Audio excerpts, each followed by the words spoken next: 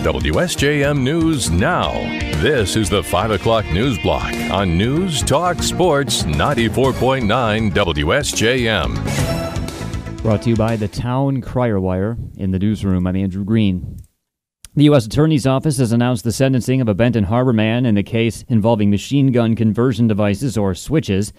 U.S. Attorney Mark Totten said today 21-year-old Torres Burnett has been sentenced to 70 months in federal prison for being the ringleader of a group in Benton Harbor that converted handguns into machine guns. The defendant was in the business of purchasing and importing switches from China, which were delivered through the mail. He would then offer these devices for sale. He frequently discussed them on his Facebook account. He sold them to many people, including buyers in Benton Harbor and Grand Rapids. Totten said the use of switches on handguns is relatively new. When he started his career in law enforcement, he rarely saw them. Today, these dangerous devices show up regularly. They pose an enormous threat to our communities, to our children, to our law enforcement officers, and to anyone who stands in the way of their indiscriminate spray. Their destructive capacity is really quite staggering.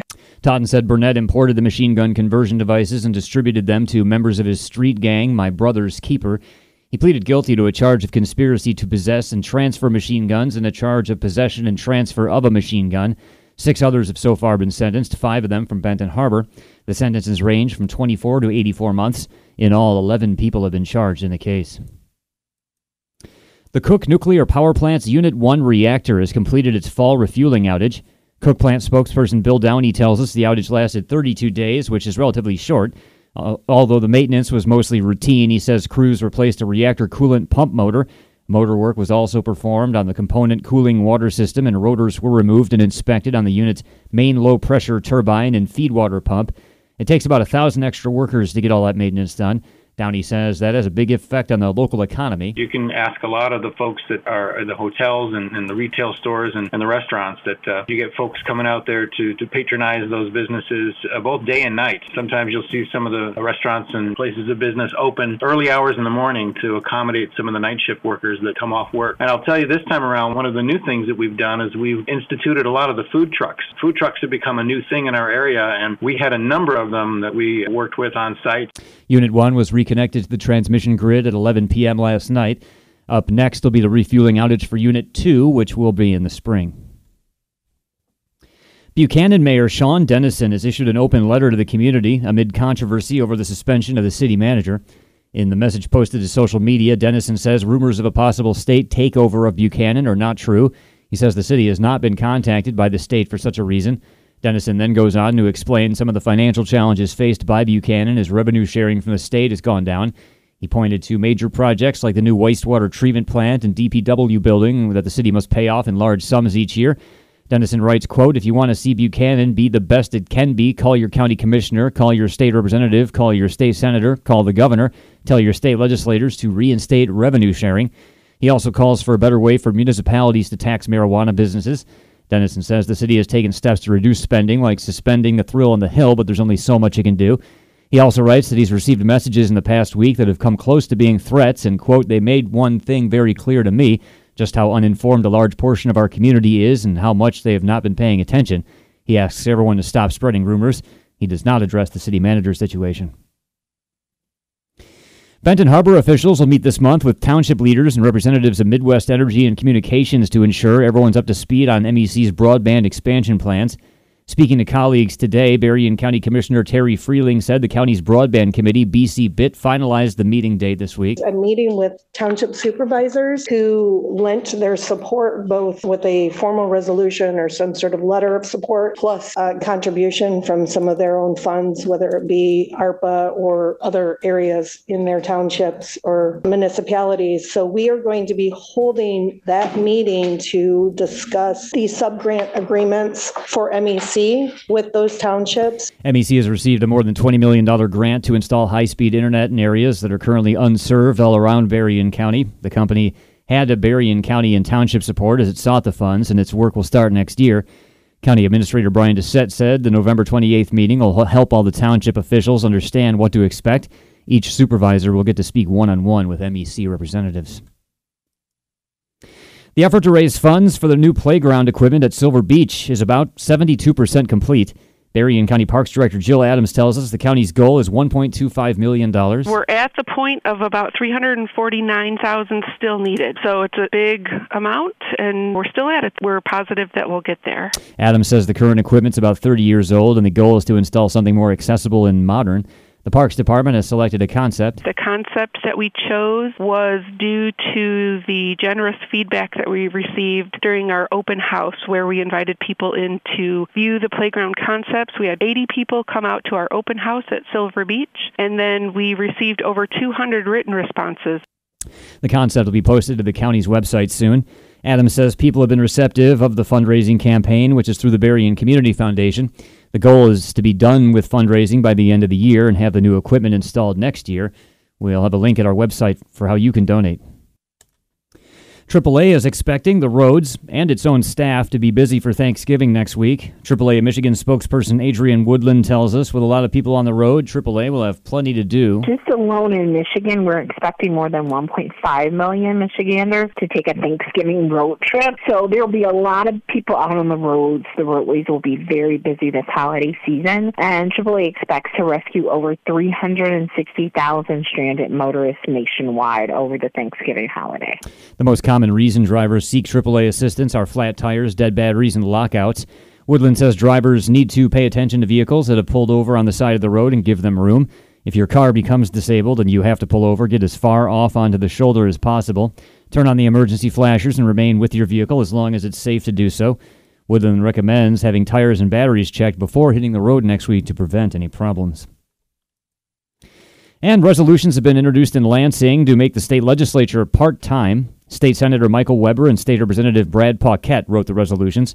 Under them, the legislature wouldn't be allowed to meet for more than 90 consecutive days. Exceptions would be made for extraordinary occasions, but Paquette says part-time lawmakers would be less likely to be lobbied. We also failed to pass a lot of transparency and ethics reforms from last week. So this is the next opportunity that we have, and should be the number one priority to devote energy to changing that stat about 16% of the public thinks that we're in office with the right intentions. So a lot of energy around this, bipartisan energy.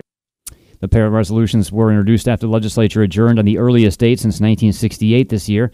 Paquette says Michigan is just one of 10 states with a full-time legislature. WSJM News Now continues with your Bloomberg Report.